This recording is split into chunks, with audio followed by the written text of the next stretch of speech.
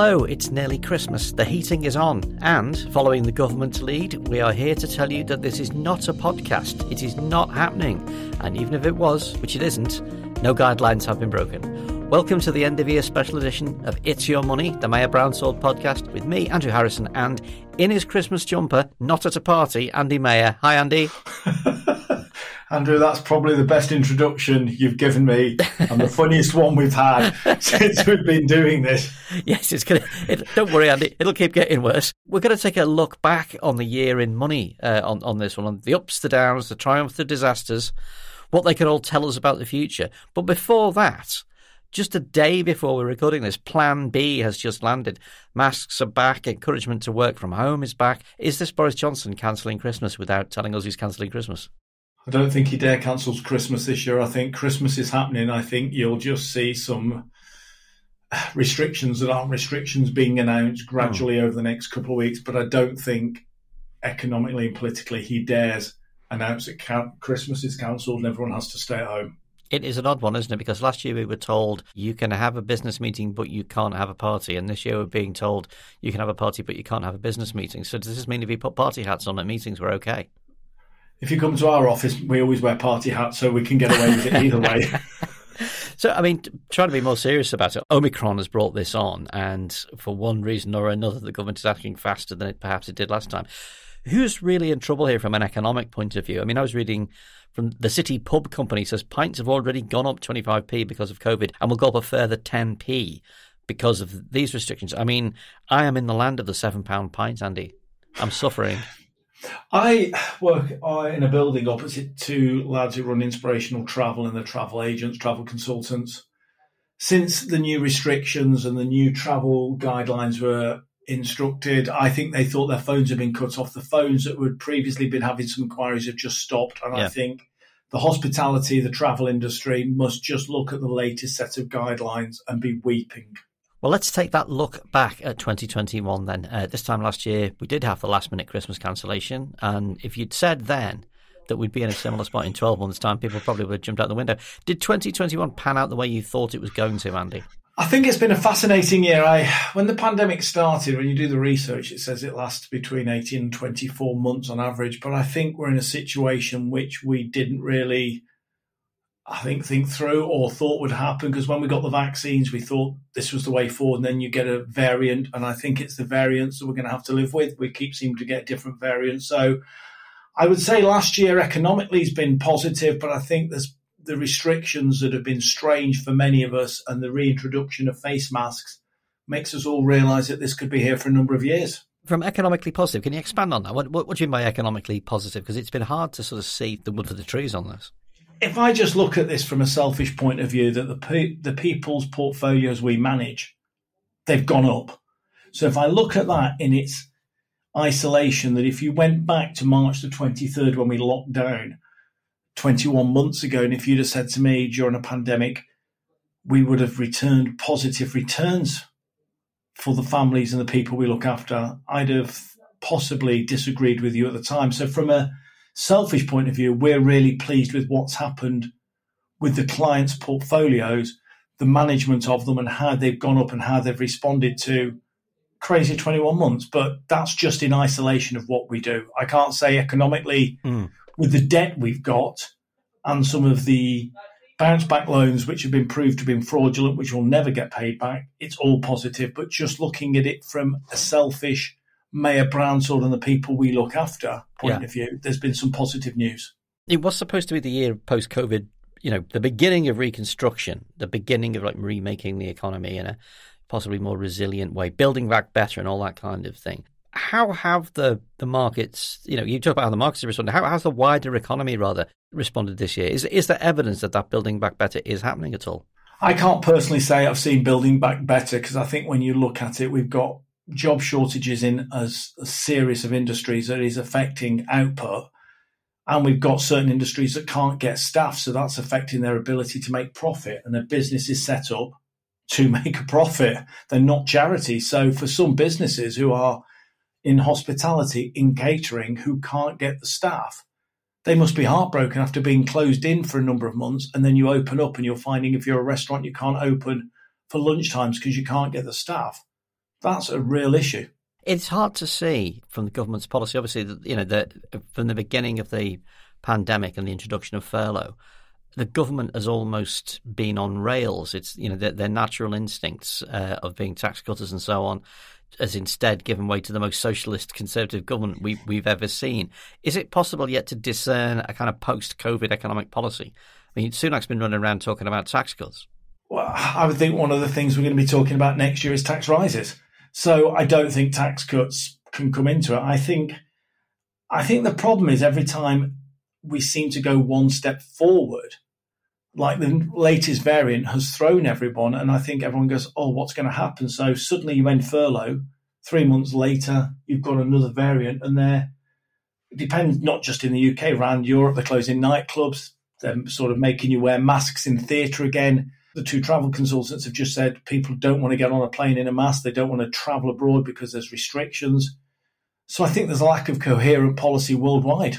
Well, we had a fun experience, not this year, but last year when we were looking for somewhere to go and went to Turkey thinking that, well, the cases are kind of okay and tolerable. And after we'd come back, we discovered that certain people had been fiddling the figures and that it was nowhere near what we thought it was. Going back to the FTSE, which you just mentioned a minute ago, we just saw a big dip this week when Omicron appeared. And you are, as regular listeners and clients know, a big advocate of the long-term view and a big advocate of ignoring short-term blips.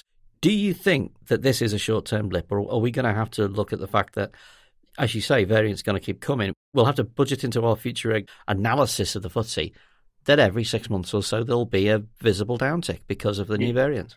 Yeah, the FTSE over the years, depending on which day of the week you want to look up, at about 11, and the Dow's up about 16 to 18%. So you are going to have dips. Ironically, when you get the dips, that's the time if you've got some spare money to increase the direct debit, to throw a little bit more money in. But we are going to get huge dips because 6 months, probably 3 to 6 months ago, airline industries were looking more robust. Mm-hmm. Now this has made everyone go, I don't want to travel again.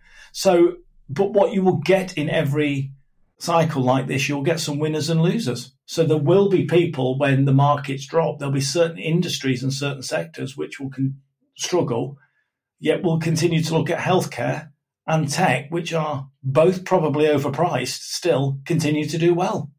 Yeah, tell us about that. I mean, you pointed out that tech and healthcare have done especially well on the FTSE in particular. I mean, it seems unsurprising because the entire pandemic has been a technology and a health issue and the interaction between the two. But do you think it's going to have longer-term significance? I mean, that as the pandemic changes to be endemic, that we will always be dealing with COVID, and that therefore, tech companies and health companies are going to be more central to not just the financial economy, but also to our lives. I think when you look at the US market, the tech and the healthcare, and you look at the UK, they're now fundamentally part of an economy because I think you're looking at jabs once, twice, 3 times a year. So that's going to come from the healthcare companies. And how many people are going to go back to the 5-day-a-week traveling, whether it's into London or New York or Birmingham? A lot of people are doing 3 days at home, 2 days in the office. So that means the Zooms, the WebExes, the Teams are going to continue to grow, and people are going to look at working from home because I think Johnson's now encouraged everyone to work from home again. So companies can't budget and plan if you're saying to everyone, come back to the office 5 days a week, we'll take on a huge office, when suddenly you're going to keep getting more restrictions. So I think an awful lot of companies like the tech are going to continue to do very well, but they're not priced cheaply. And that is one of the risks of the market for next year, that a lot of the areas look expensive. That thing of working from home is, the comparison is interesting because the first time around, a lot of the people at our place are like, oh, this is exciting. Work from home, so exciting. And then this week, we get work from home encouraged again, and everybody was crestfallen because they actually quite like being in the office and talking to each other. And it's changes your day, and you feel like you've gone to a different mental place. And now the idea of sitting at home in your slippers with your Zoom background again. I realise this is not everybody's working experience. Some people have real jobs that don't involve making podcasts. But you know what I mean? Like you want to be with people. We were very fortunate with our offices. From the moment the pandemic happened, all 4 of us in the office said we wanted to come to work because we had a big enough office. Yeah. And it allowed us to collaborate, and it also gave us a normality. I feel for people who've been at home for 18 months, and I think when people are now being told to work from home and employers are worried about bringing people into an office, there will be crestfallen people who've liked getting up, getting out, having a coffee on the way to work, or just being in an office with people and being social and not looking at the same four walls for 24 hours, 7 days a week. I think I mentioned this in one of the earlier podcasts that we did. A mate of mine who works for a company I won't name said he was really looking forward to getting back into the office for a rest. Because when you're at home, there's always somebody on at you. Will you make the tea? Will you take the dog out? Will you look after the... he's like, I'll go to the office and just unwind kind of thing. But I think we've forgotten that as a race, we're social people. We want to interact. And when you go to work, you'll learn things from other people. It gives you a change of stimulus, a change of surrounds. And I know for us as an office, we felt very fortunate. We were able, because of how the offices were, come to work. Well, zooming out from that micro level to the more macro level, in terms of recovery, because, firstly, would you say Britain's recovery has been a good one as under the circumstances? Have you been surprised? I think the recovery, when you look at the data, it's not been up there in the top.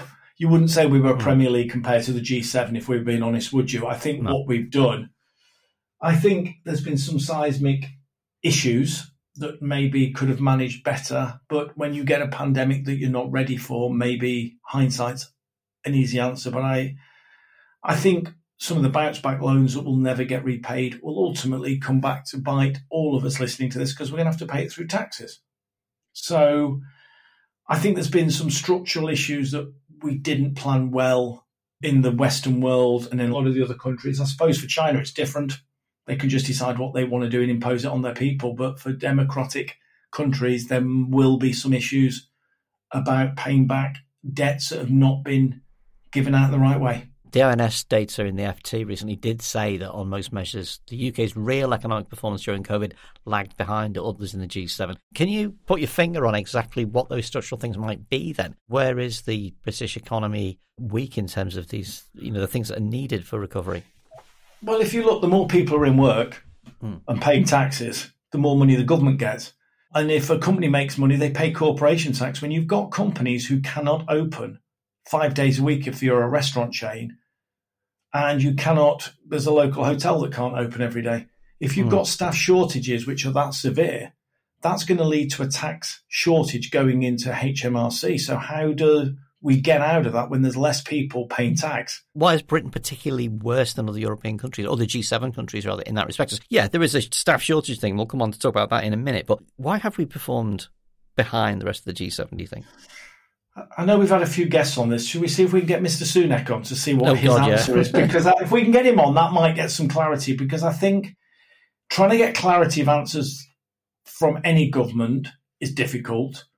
And I think trying to get clarity of why we're not in the Premier League of the G7 countries, even when you read the stats, it's very difficult to understand them. Because again, like what you've just said, you go to Turkey and think there's no infection rate, and actually it's a huge infection rate. I think the devil will come in the detail in years to come. But I think the output is really struggling. And I think the way we've handed out some of the loans has not worked out. When they initially came out, I thought it was quite a good idea. The bounce back loans, I thought furlough was a good idea.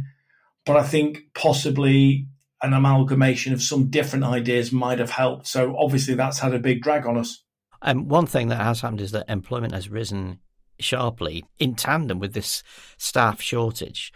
Demand for wages is up, which is obviously inflationary. How serious is the staff shortage issue for our economy, and how related to Brexit is it? Because this is the one thing that the government really doesn't want to talk about. I think this was the year that the OBR determined that Brexit had caused a 4% drop in the GDP, just twice that was caused by COVID. Is this staff shortage and the Brexit effect really the thing that makes it different for us? I think if you sat here and said Brexit and you voted for Brexit, you wouldn't agree with it. And I think if you voted to stay in Europe, you'd blame Brexit.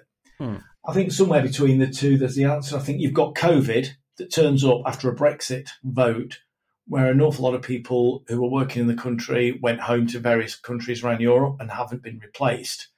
And so you could argue that the Brexit vote might not have had the impact had COVID not happened, but we're now where we are. And the real impact is that somewhere we've got certain industries that cannot get enough people. And when you sort of see a 4% drop in GDP just by Brexit, and then you're looking at the COVID impact, and with all the issues that are going on in terms of people getting jobs and then going, well, I don't want it, I'll go somewhere else, and staff shortages, there is some structural issues that it needs help to allow certain industries to get back on their feet, because you can only make a profit if you've got a product that you can sell and supply. And if you're a cafe and you can't get anybody to serve your teas and coffees, you're in trouble. Well, I think one thing I've noticed this year that really stands out is different from previous years is going out for a drink in 2021. A vastly reduced range of things on the pumps and signs everywhere saying we need staff. Yeah. And I realise I keep harping on about pubs here, Andy. It's not. I don't spend my entire life in pubs, but they are to an extent a bellwether of the economy, aren't they? You go out nowadays and you're thinking there's not enough staff. There's a reduced selection in restaurants. There's a reduced selection in beers available. And then you look at the price and you go, when did beer become £5 a pint? When did it become £7 a pint? You go, that's really expensive. And then you stand at a bar because no one can serve you because there isn't enough bar staff. And then the people are sometimes doing a job and not the people that the company probably would have employed in the first place. They're just somebody to fill a vacancy. And I think there is some real issues for people trying to get output from businesses. One of my dear friends approached Northampton Jail about getting low release people out on a day pass to help in the food industry. And that's where we've got to in certain industries. It's retraining. It's a path. And that actually does bring us to the question of, I think one of the things you mentioned before we recorded this podcast was the idea of, the old career path, the idea that you could sort of get into a job and stay with it. We've had a complete disruption of every level of the economy. Does that old career path mean the same thing now if you're in a business that can just be knocked sideways by events from out the blue? Yeah, I think you could have started 4 years ago you could have trained as an air pilot. You haven't worked for 18 months, you'll have to adapt, and there's going to be less people doing it. And I think, but there's also another structural change. An awful lot of people have looked at their career and gone, I don't want to do this anymore. We could look at Brexit, but I think there's an awful lot of people in the catering industry gone, why the hell do I want to be in a restaurant at 9:30, 10 o'clock at night? I can go and get a job with Deliveroo or Amazon or DPD delivering parcels and get up at 6 and be home for 3 or 4. And I think people are genuinely looking at lifestyle decisions versus money in a totally new way, because there are people we've had more people change careers and do what we'd call a hybrid retirement, use some of their pension to take a salary drop and do something less stressful with more free time than we've ever had. In the last 18 months, I've seen significant people do it because people are looking at their life going, I don't want to do that anymore. Tell us about income protection, which is one of the things that you are always very keen to talk about. How does that relate to people changing the mix of their career and the circumstances that we're in now? If you work for a big company, you often get long-term sick pay. If you move to being in a small company, they generally don't give you the benefits. All we ever say to people, and it has been something I've probably bored the living daylights out of people on these podcasts and when I meet them, is that with long COVID, none of us know the impact. With COVID, people are getting ill and there's different variants. If you can pay your bills and you're ill, you're okay now. But if you've only got a minimum amount of savings, it can absolutely destroy you. But also, if it's taken you 20 years to get some savings together and 1 year of illness, either COVID, we're now seeing a number of cancer patients being undetected, and that's going to affect their health in the future. I think it's the most underused area in the UK is protecting your income. We all protect the cars. We'll all protect our pets. We'll all protect a valuable antique or a watch or a piece of jewellery. But the one thing we often don't protect in the house is, I call it the cash cow, the person or the people who produce money on a monthly basis, but we never value ourselves. And I think it's something I'm going to keep droning on about, because I think it sort of does worry me, because as you look at state benefits of £97, £98 a week if you're ill, it's not a lot to live on. And I think especially when you're saying it's £7 a pint. And I think if people are self-employed, with no protection, or if you're in a company that doesn't give you protection, you genuinely need to look at it. Inflation does look like it's on its way back. The Bank of England is predicting that rising wage demands and the lifting of the energy price cap are going to drive inflation next year. I mean, obviously that has huge consequences for mortgages, investments. What are you seeing happening with inflation next year after what we've experienced in 2021? We would say to people now that if your fixed rate's coming to an end soon, I think you'll be looking to get a fixed rate. I think investment inflation is going to be an issue, but as long as your investment outperforms inflation, that's key. I think interest rate rises, inflation, higher taxes, overpriced markets and COVID will be the 5 sort of factors that we'll talk about a lot next year. But inflation is probably going to be flexible across the world as countries look to get the economies restarted. They'll allow a bit of inflation because people can spend some money, and then you'll see interest rate rises, which will halt the markets, see some equity prices drop. But I think at the moment, worldwide governments are more worried trying to get the economies going and getting people spending money than inflation. But it is going to be chopsy. And the rise of the energy prices over here, we've just seen how drastic that has affected energy companies and people's bills going up significantly. Has your energy supplier gone bust? Because mine has. No, my energy supplier hasn't. Ah, you know better than me, you see. Bizarrely, one of the companies who we use for venture capital trust is Octopus. Oh, right. And they have. So, and if they go, I'll be very worried. But but again, it's one of these things. Sometimes if something's too good to be true, it's too good to be true with lower prices. So I do think this is something that does need looking at, though, because there's going to be a lot of worried people. I mean, we all look at it and you can look at energy prices, but if you're looking at Mr. and Mrs. Miggins, who might be old and on their own, and suddenly they get a bill to say their energy supplier has gone bust, that's a worry. And I think that's where the human element needs to be looked at. So before we wrap it up then, I've got a tiny bit of what might be good news, or you may tell me it isn't. The FT reported that UK household wealth hit a record high during COVID, and that house prices and pension values continued to rise, and household net worth grew 8.4% to 11.2 trillion in 2020, its highest level since records began in 1995. Is this necessarily a good thing? I think the house price rises, we're all looking at going, my house is worth more, but it's not good for first-time buyers. Trying to get them on the ladder is incredibly difficult, and it only becomes good news when you sell your house and downsize, because ultimately my house is not an asset.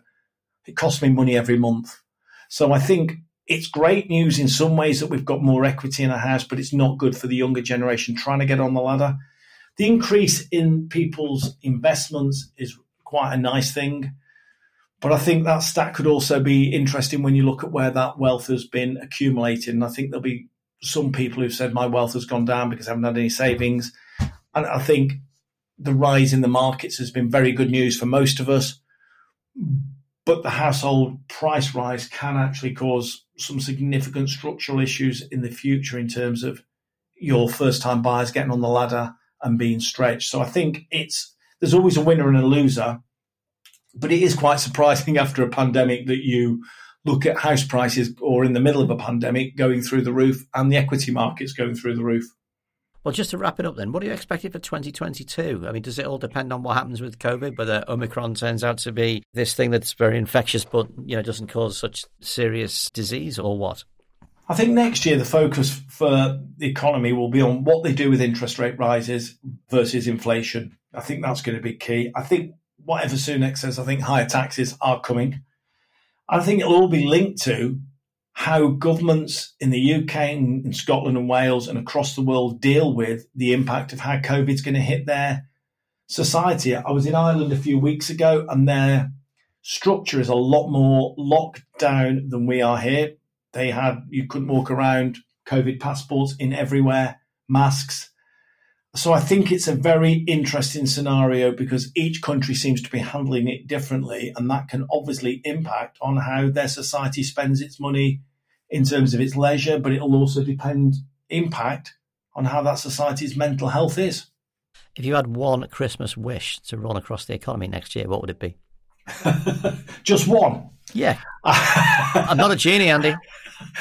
If I had one wish for the economy next year, it would be to see that inflation is kept under control and that wage rises are relevant and given out to sectors of society where they needed to be handed out. I think that would be a real wish that inflation was under control and people who've deserved pay rises got them, and that we looked at the end of the year, this time next year, and said, we're on the road to a really solid recovery. We've got a roadmap and a path out of this.